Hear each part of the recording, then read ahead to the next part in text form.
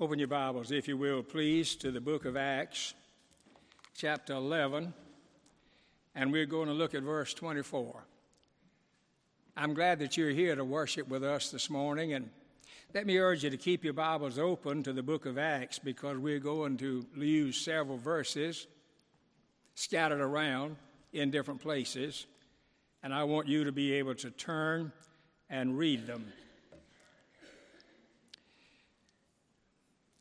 All right, thank you. I'm so sorry.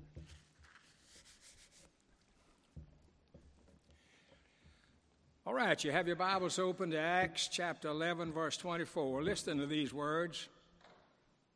For he was a good man and full of the Holy Ghost and of faith, and much people was added unto the Lord.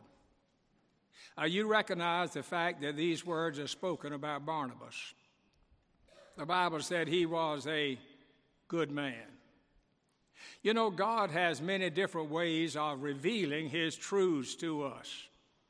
In the Bible, we have history to inform us, we have doctrine to instruct us, and we have examples to inspire us.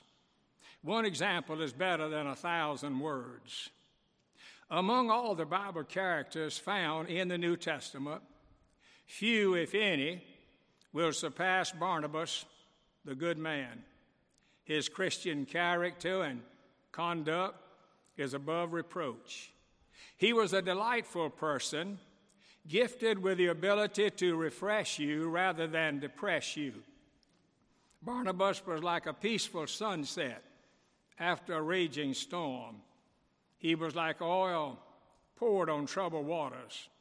But most of all, the Bible said he was good. We are first introduced to Barnabas in Acts chapter 4 and verse 36.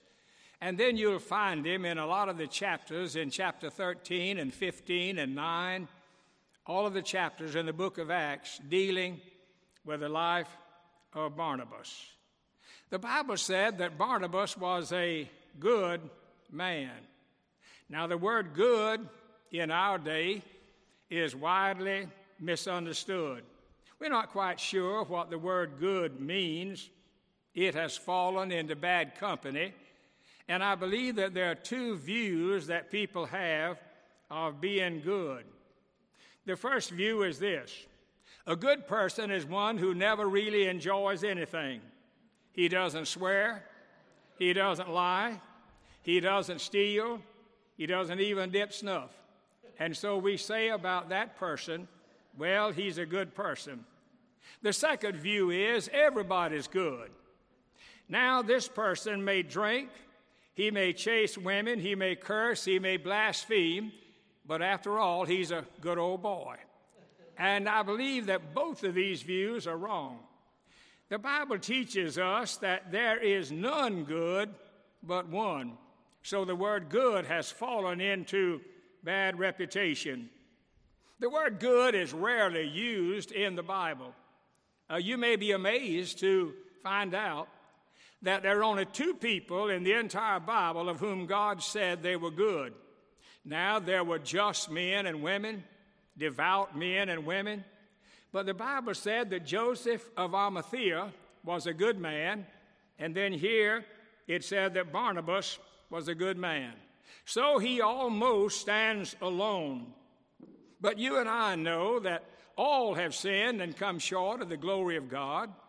And if you want to see the condition of man, read the book of Romans chapter 1, beginning at verse 10, going all the way through verse 18, and you'll find that awful, horrible list of sins that mankind have always and still committing today.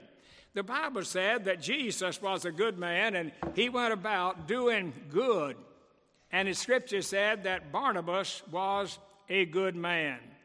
Now, when God calls a person good, it means something. I may call you good, and it may not mean a single, solitary thing. But when God said Barnabas was good, it meant something. He was not inherently good. He was not naturally good. He was not legalistically good. He was good because he had admitted that he was bad and had gone to Calvary. And he accepted and received Christ's goodness, and that's the only kind of goodness that God really cares for, is that which comes through the Lord Jesus Christ. When I studied the life of Barnabas, I found that there are 4 characteristics of a good man or a good woman, and I want to share those 4 with you. I see them in the life of Barnabas, and maybe, just maybe, that you and I can endeavor a little bit more to be a good person. Well, let me give you the first one. If you would turn to Acts chapter 4 and beginning at verse 36, Acts 4, verse 36, and here we find the first characteristic of a good man. A good man is a generous giver. Acts 4, 36 and 37. And Joseph, who by the apostles was named Barnabas, which is, being interpreted, the son of consolation, a Levite, and on the country of Cyprus, having land, sold it, and brought the money and laid it at the apostles' feet. Now, I want you to see the background of this passage. As you recall, it had not been very long before the day of Pentecost. On the day of Pentecost, 3,000 people were saved, most of them Jews. There were some Gentiles. There were a few proselytes that were saved, but basically they were Jewish people that had been saved. Barnabas was a Jew. According to Acts 4, he was a Levite. He was now living in Jerusalem, but he was born and grew up on the island of Cyprus. Now then, in the church in Jerusalem, there arose a great need. There were 2 things that caused so many people to be needy. First of all, there was a famine in the land of Israel at that time. And secondly, when these Jewish people became a Christian, normally back in those days, and still today this happens, 3 things would happen to them. When a Jew became an apostate, he left the Jewish religion. He would be excommunicated from the synagogue. He would lose his job, probably, if he worked for another Jew. And if he owned his own business, they'd boycott him. And so there arose among the Jews and the Gentiles a lot of needy people. Well, Barnabas was a member of that church in Jerusalem. We're not quite sure when he became a Christian, whether it was on the day of Pentecost or afterwards, but he was a member of the church. And Barnabas was not one of those people who was needy. He evidently was quite wealthy. He owned a plantation on the island of Cyprus. He's now living in Jerusalem. And one night or one day, the Holy Spirit of God spoke to Barnabas, and he said, "Now, Barnabas, you know there are a lot of needy people in and around Jerusalem.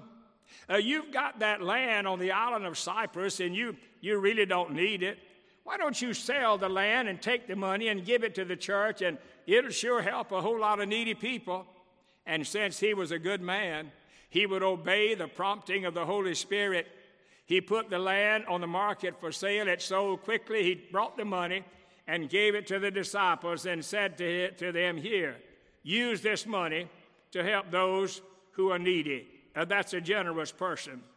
Do you know why Barnabas did this? Well, there are several reasons why, but I'll mention only one. He did it because he recognized his stewardship before God. He had a stewardship view of things and not an ownership view of things. We in America have an ownership view. We own things. We own a house. We own a car. We own all kinds of things. And our attitude is that of an ownership. But you don't own a single solitary thing. You didn't bring anything when you came. You aren't going to take anything when you leave. And you don't own anything now. God, in His goodness, has simply given us all of these things for our use while we are here upon the earth. So really, the ownership attitude of things is pagan. But the Christian attitude for things is the fact that God owns everything. And that God, in His goodness and in His mercy, has given you and me every single thing that we have. You know, when Jesus came, he laid aside some of the things of the Old Testament, but in the Old Testament, the Jews recognized God's ownership of things by giving the tithe. Jesus never set that aside. He told the Pharisees in the book of Matthew that they were to continue tithing, even though they were abusing some of it. But he said, you go ahead with it. You know, if you will give me your check stub, well, probably you don't use a check anymore. You pay your bills online. But if you'll give me your check stubs and let me look at them, I can pretty well tell what kind of person you are. I want to see the checks that you have mailed out. I know something about you. You know, the attitude of Barnabas was this. He was a trustee of that which God had given unto him, and he was a generous giver. I like what we read in 2 Corinthians chapter 8 and verse 4. And Paul was writing to the Corinthians, and he said this to them. He said, the people of Macedonia pleaded with me to be able to give to the Jewish people who were poor in Jerusalem. The word pleaded is in there. He said he pleaded, he said they pleaded with me. They begged me to let them be able to give. You and I, as believers in Christ, ought to be careful about how we make our money, and we ought to be careful how we spend our money. Because one day we will stand before the judgment bar of God and give an account to him for the way we've used the possession that he has allowed to come our way. So, characteristic number one, Barnabas was a good man. Well, look at characteristic number two. He was a gracious helper. Now, in the book of 1 Corinthians chapter 12 and in verse 28, the Apostle Paul, writing to the Corinthians, told them that they had been recipients of spiritual gifts. And in verse 28, he gives a list of those gifts. And the Corinthians were fond of and fascinated by some of those gifts. But there were other gifts. They didn't care a thing about them. They liked the gift of speaking in tongues. They liked the gift of healing. They liked the gift of miracles because those were showy gifts, and everybody could see them.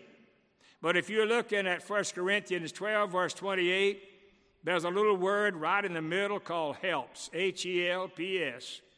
Do you know not a single person in Corinth abused the gift of helps? Nobody wanted it. But it's a gift. Look at it. It's right in the middle of all those spiritual gifts that have been given. It's just as important as, well, maybe more important than speaking in a tongue or performing miracles. Have you ever prayed to be a helper? Well, maybe you don't know what a helper is. So let me tell you what a helper is, and maybe you will begin praying that God will make you a helper. A helper is someone who knows when to pick up a pen and a card and write a letter to a friend that you haven't been in contact with in a long time. A helper is someone who knows when to pick up the telephone and call somebody and say, you know, I was just thinking about you, and I want you to know I'm praying for you.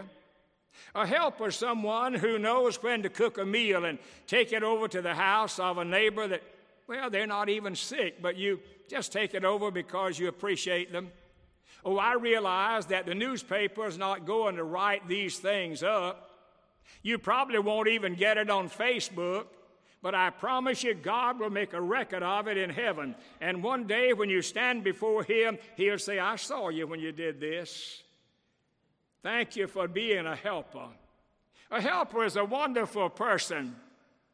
And the scripture said that Barnabas was a helper. He made Christianity attractive. I remember reading some time ago about a little girl in the family devotion, prayed something like this: Lord, make all bad people good, and Lord, make good people nice. That's a helper. You and I need to be nice. We need to show Christianity by the things we do to help other people. And the Bible said Barnabas was such a son of consolation that the disciples changed his name from Joseph to Barnabas. I like that name. It's a wonderful name. Now, there were two people that Barnabas helped. Oh, I'm sure there were many more, but time will not permit me to tell you. But I want to tell you about how he helped a man by the name of Saul. You'll find it in Acts 9, verses 26 and 27. Acts 9, 26 and 27 shows us how Barnabas helped Saul, who you and I know as Paul. You remember that Paul was an arrogant young agent of the Sanhedrin. He was zealous for the Jews' religion. He hated Christianity because he thought it was a sect. It was a wicked thing.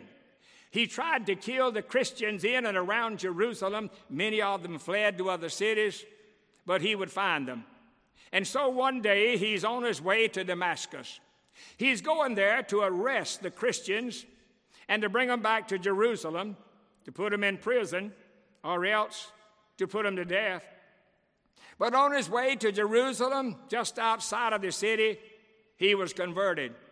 A light shined from heaven, a voice spoke from heaven, and Saul responded, and Saul was soundly converted. He went on into Jerusalem. Ananias met him and baptized him, and the Bible said he began preaching in Damascus. But he left there and went to Arabia for 3 years, and then finally came back to Damascus and began preaching, and the Jews rose up against him, and he had to leave the city, and he went back to Jerusalem. He's intending to live there for a while. And so he is in Jerusalem on Sunday morning. I can almost visualize it in my mind. The congregation in Jerusalem have met in the building. James, the brother of Jesus, is the pastor of the church. Saul is sitting back in the congregation. James preached his sermon, and then he extended the invitation. One of the first people to step in the aisle and make his way down was Saul. Saul walked up to James and said, "James, I'm Saul. I have been converted. I was saved near Damascus, but now I was baptized over there, but I'm living in Jerusalem now, and I want to transfer my letter into the church here and be a part of this fellowship." James is delighted. "Folks," he said, "this is Saul. We've been praying for him for years. He tells me that he's converted and that he was baptized in Damascus by Ananias, but he's going to be living here for a while, and he wants to transfer his letter into our church. Do I hear a motion that we receive him?" There's an eerie silence. Not a single solitary person will make a motion to receive him. James is standing there. He's embarrassed. He finally turns to Saul and he said, "Saul, I'm sorry, but nobody will make a motion to receive you." Now, do you realize that this could have been the end of Saul? But the Bible said this, "But Barnabas took him to the disciples and declared unto them how he, Saul, had seen the Lord in the way." You know, the rest of those Christians were suspicious of Saul, but not Barnabas. Barnabas was not going to hold a person at arm's length. Barnabas was not going to hold a person's past against him. "If the man said he's saved, I'm going to believe it," said Barnabas. And he stood up for Paul to the disciples, put his reputation on the line. But he insisted on believing in the best part of other people. Do you know, have you ever thought about it? Had it not been for Barnabas, we might have lost Paul to the church. And if that had happened, there would be no Corinthians and Romans and Galatians and Ephesians and Philippians and Timothy. None of those books would have been in the New Testament. What a loss that might have been had it not been for Barnabas. He helped Paul. And then later on, he helped a young man by the name of John Mark. He was a relative, but he was younger than Barnabas. You remember that when Paul and Barnabas went on the first missionary trip, they took John Mark along with them. But John Mark was young. And when they reached Pamphylia, wild, rugged country, the Bible said that John Mark turned and he went back to Jerusalem.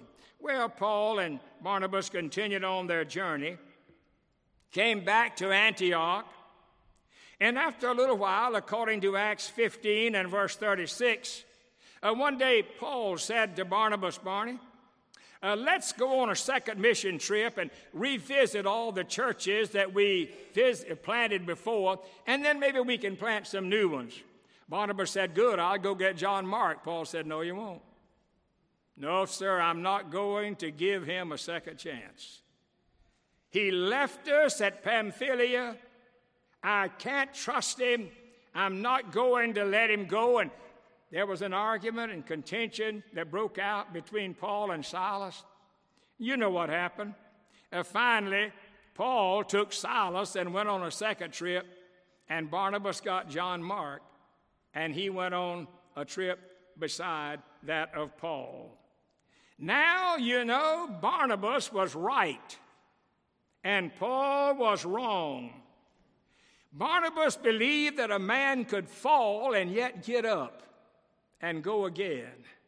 He would believe in others. He had confidence in what they would say and do. And so he went on the second trip. And you know something? Later on, Paul had to write to Timothy, and he said, Timothy, I want you to come to see me. And when you come, bring John Mark, because he's profitable unto me. Barnabas was a helper. I thank God that he gives us a second chance. He's given me 1,000 upon thousands of chances. And the same thing is true of you. So Barnabas was not only a generous giver and a gracious helper, but thirdly, he was a glad observer. Now you've got to go back to the book of Acts in chapter 11. In chapter 11, in verse 20, a revival broke out in the city of Antioch, which is in Syria. The church in Jerusalem heard about the revival in Antioch. Jews and Gentiles were being saved. They needed to send somebody to Antioch to check it out and see if it was legitimate, okay. They sent Barnabas. Isn't that something? They had all those other apostles there, but they sent Barnabas. And the Bible said when Barnabas got to Antioch, he saw what was happening. He rejoiced in the salvation of souls, and much people was added unto the Lord. Can you see him in Antioch? Remember, Barnabas is a layperson. He's not theologically trained. He's not a rabbi. And so after a few weeks in Antioch, he said to himself, evidently, you know, this job's too big for me. I can't handle it. But I know a person who can, Paul. The Bible said that Paul was living in Tarsus, and that Barnabas made that long trip to Tarsus. He found Paul, and he brought him back to Antioch, and I can see him now. He said, Paul, she's all yours. I'll be your number 2 man. Did you ever want to be a number 2 man? No. And most of us want to be number 1. We want to be the chief. But not Barnabas. Barnabas was willing to play second fiddle, but he played it so well that the kingdom of God grew. And multitudes of people were saved in and around Antioch. You know, one of the greatest marks of Christian goodness is that you don't get miffed if somebody else can do something better than you can. That's tough, though, isn't it? It's hard, but it's possible. It takes grace to push another person above yourself. Let me quickly go to the last characteristic. He was a great soldier of the cross.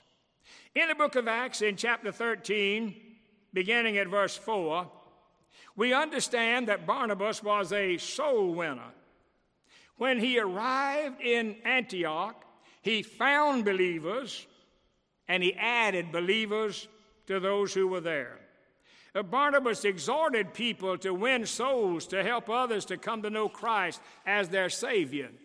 He evidently taught a course in soul winning. A lot of people were saved. Barnabas was thoroughly and completely missionary. You know where missions starts? At home, and then everywhere, and in foreign countries. Barnabas believed the Great Commission to go into all the world. He believed the gospel ought to be heard by every person. He went on that first missionary trip, you remember, he and Paul.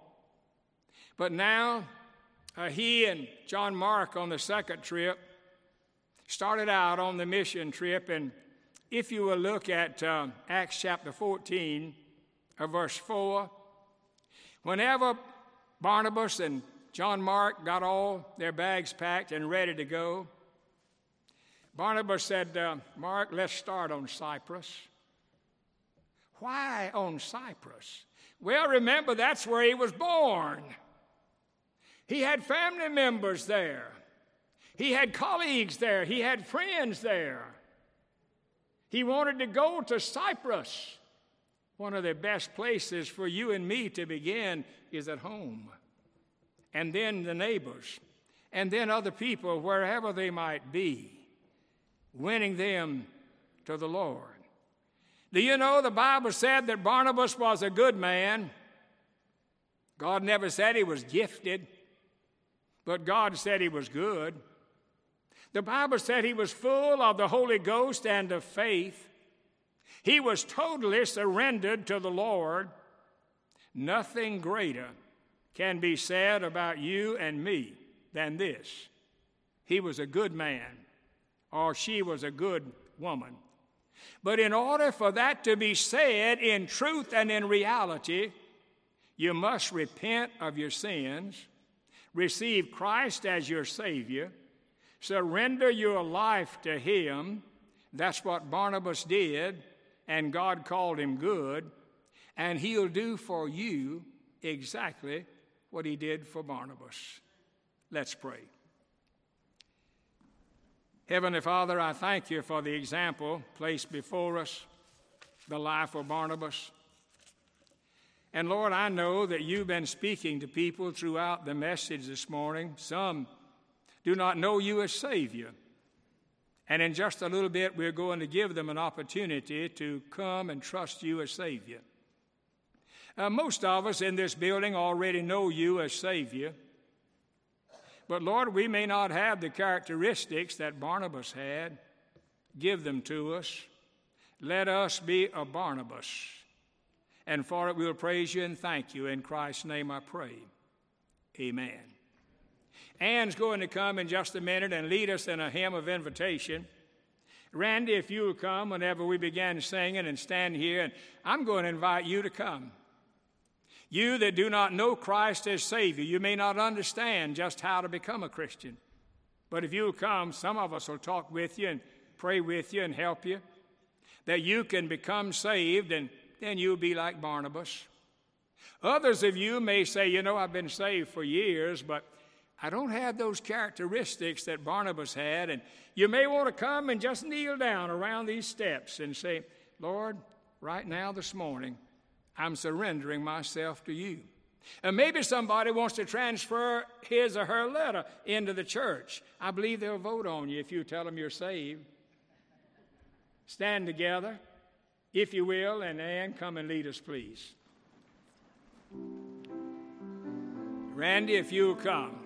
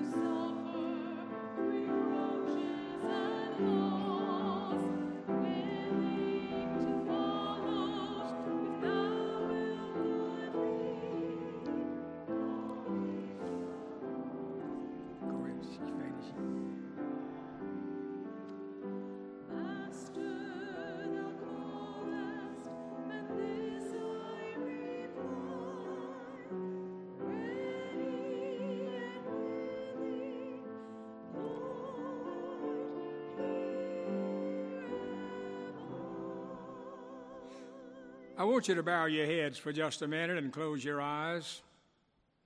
Be still, be quiet for a moment. Let the Holy Spirit of God speak to you. Look into your own heart. Is there some decision that you need to make? Some decision that nobody else knows anything about. But you know it. The Lord knows it. We're going to sing another verse of the hymn in just a moment. And as we sing it, if you will, make your way into one of these aisles. And if you don't need to come, pray for others who do need to come. Will you do it? Come on.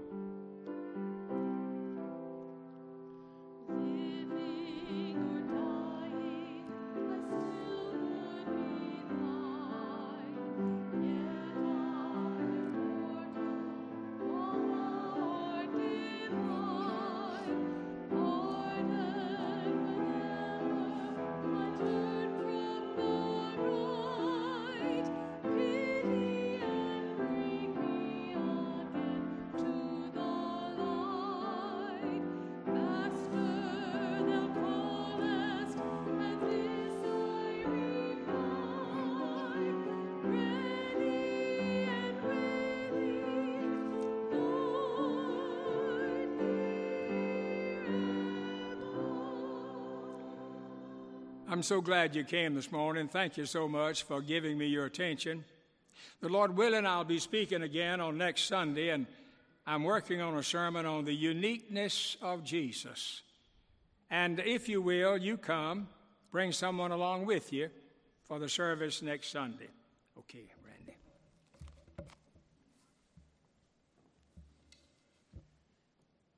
Why don't you put your hands together if you believe Reverend Jesse Powers is a good man?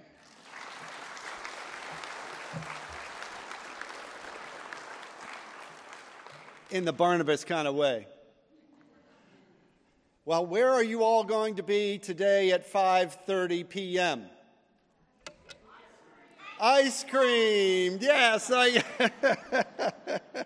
Ice cream, we all scream for ice cream. All right, so we'll see you at 5:30, but before you go, let us remember Paul's amazing doxology in Romans chapter 11. Oh, the depth of the riches of the wisdom and knowledge of God, how unsearchable his judgments and his paths beyond tracing out. Who has known the mind of the Lord, and who has been his counselor? Who has ever given to God that God should repay him? For from him and through him and to him are all things. To him be the glory forever. Amen. God bless you today.